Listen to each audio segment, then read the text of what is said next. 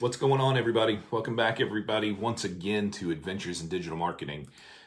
In case you didn't know who I am, my name is Rob. I'm the host of this daily show. I come in here every day during the week to come in here and to talk to you guys and to share stuff that I'm learning, share stuff that I'm working on, and to help you guys. Maybe there's something in here that I cover that will help you with your online business or something like that. I'm a web developer, blah, blah. I can't talk this morning, obviously.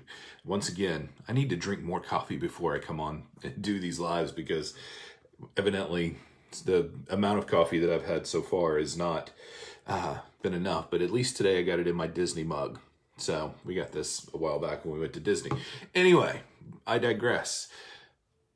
I'm a web developer and designer who's obsessed with digital marketing, and I help people with their business and to do business better online. I work with big businesses and small businesses and just getting started bloggers and creators and help them with the tools and techniques and strategies that they need to implement in their businesses to help them to get to where they want to go faster.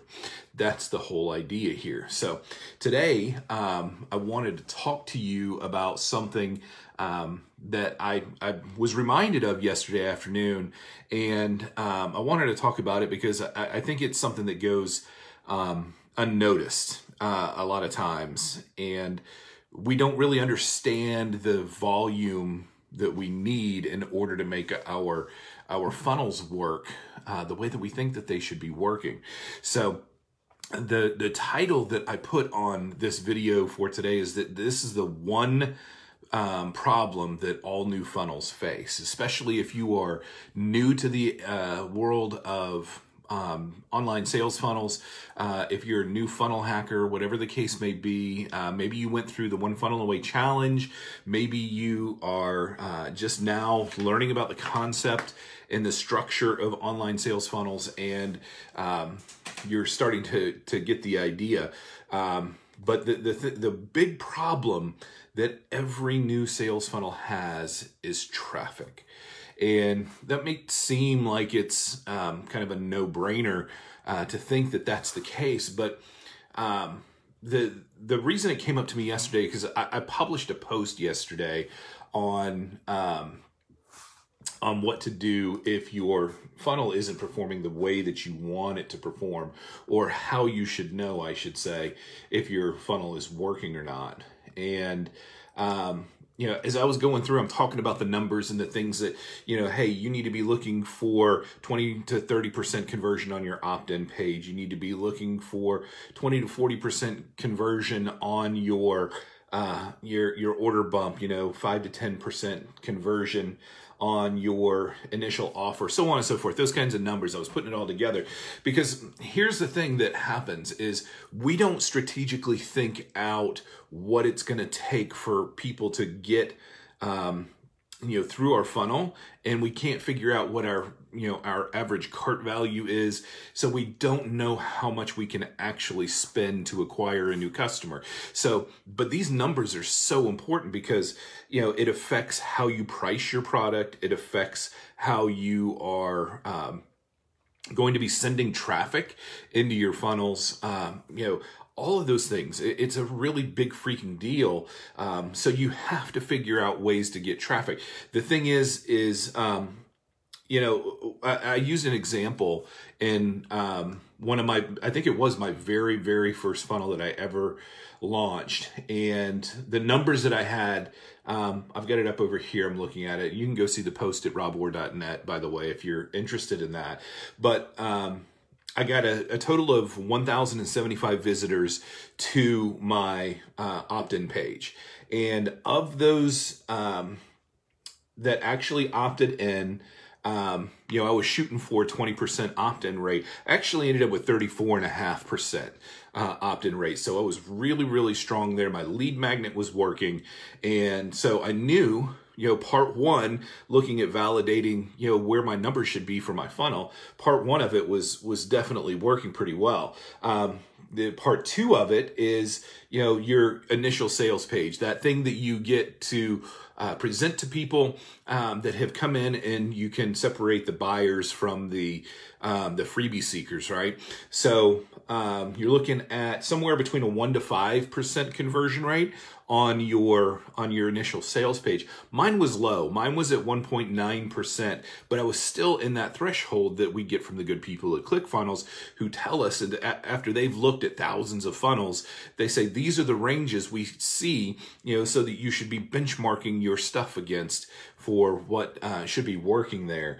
But so, like I said, 1.9% were converting on my sales page. But what was really interesting was that for my order bump on that sales page, I was converting at 71%. It was actually almost 72% that I was converting my. So my opt-in was converting above the expectations. My sales page was converting within expectations, but on the lower end of the spectrum.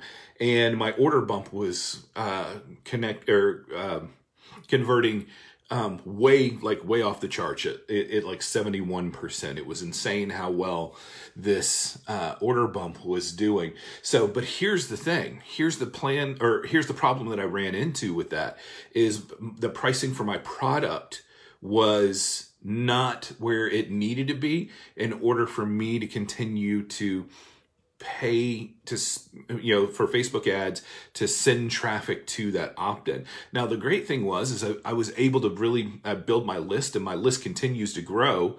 But that initial sales funnel ultimately failed simply because I didn't have all my numbers lined up and everything the way that it should be in order to get the self-liquidating effect to start to happen. And the problem is it's a traffic problem. The traffic is the biggest problem that all new sales funnels run into, because unless you've got an enormous responsive list, which I did not at the time, and most people that are getting started don't have an enormous and responsive list. Some people have big lists, some people have responsive lists, but a lot of times having a big and responsive list are two things that most people that are getting started with this just don't have. So for me, it was a traffic problem. I couldn't get enough people to my funnel in order for it to make sense. So ultimately I shut it down. I learned from it and I relaunched it, and it's done much better. But the problem that the funnels have is that you've got to figure out a way to get people into your funnel.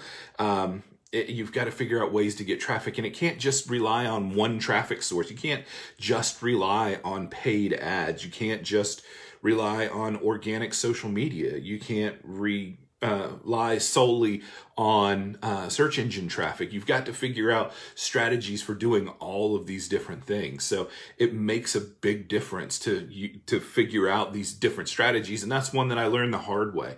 But that's what you got to think. It was this first funnel was a product of my initial time that I went through the One Funnel Away challenge. So I knew that it was going to be a learning process, and I knew that the money that I was spending on ads was teaching me incredibly valuable information so that I could learn from it and revise and tweak it and relaunch it. But it's just something that you have to learn from. You got to figure out ways to get traffic into your funnel. So that's what I'm thinking about right now this morning, is just continuing to build out new channels for traffic. Like I've been talking to you guys a lot about content that I've been covering lately, and my organic search traffic is like through the roof. My website is doing incredible in terms of bringing in traffic. And the good thing is that when you build your audience with that kind of organic traffic, you build a much more solid foundation, that it's not here 1 minute and then gone the next.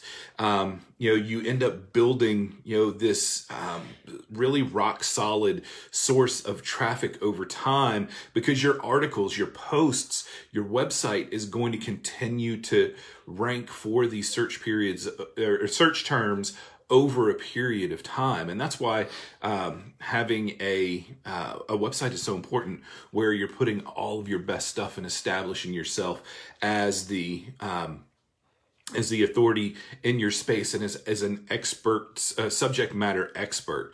So anyway, the problem is traffic. What to do about it is to create content. You've got to find, not only do you got to create content, but you got to find multiple streams of traffic, right? Social media, organic search traffic, paid traffic. You got to have a combination of very different things that you're using to sustain the traffic flow into your funnel that you're going to need over time. So paid ads will get you there fast. You'll fail faster, which is a good thing, because you end up with actionable information in a much faster way. But you need all of these different traffic sources in order to build sustainable success over time, especially with your new funnel. So anyway, that's what I wanted to talk to you guys about today. For those that have been with me live, I appreciate you guys. For those that are watching on the replay, I appreciate that too, guys. Hit me up with your comments, your feedback, your thoughts. What are you doing to generate traffic into your funnels? Let's learn from each other. I want to know what you guys are doing that's working for you, and let us know. Let's start kicking around some ideas and help each other out here. All right. You guys have a fantastic day. Take care. Bye.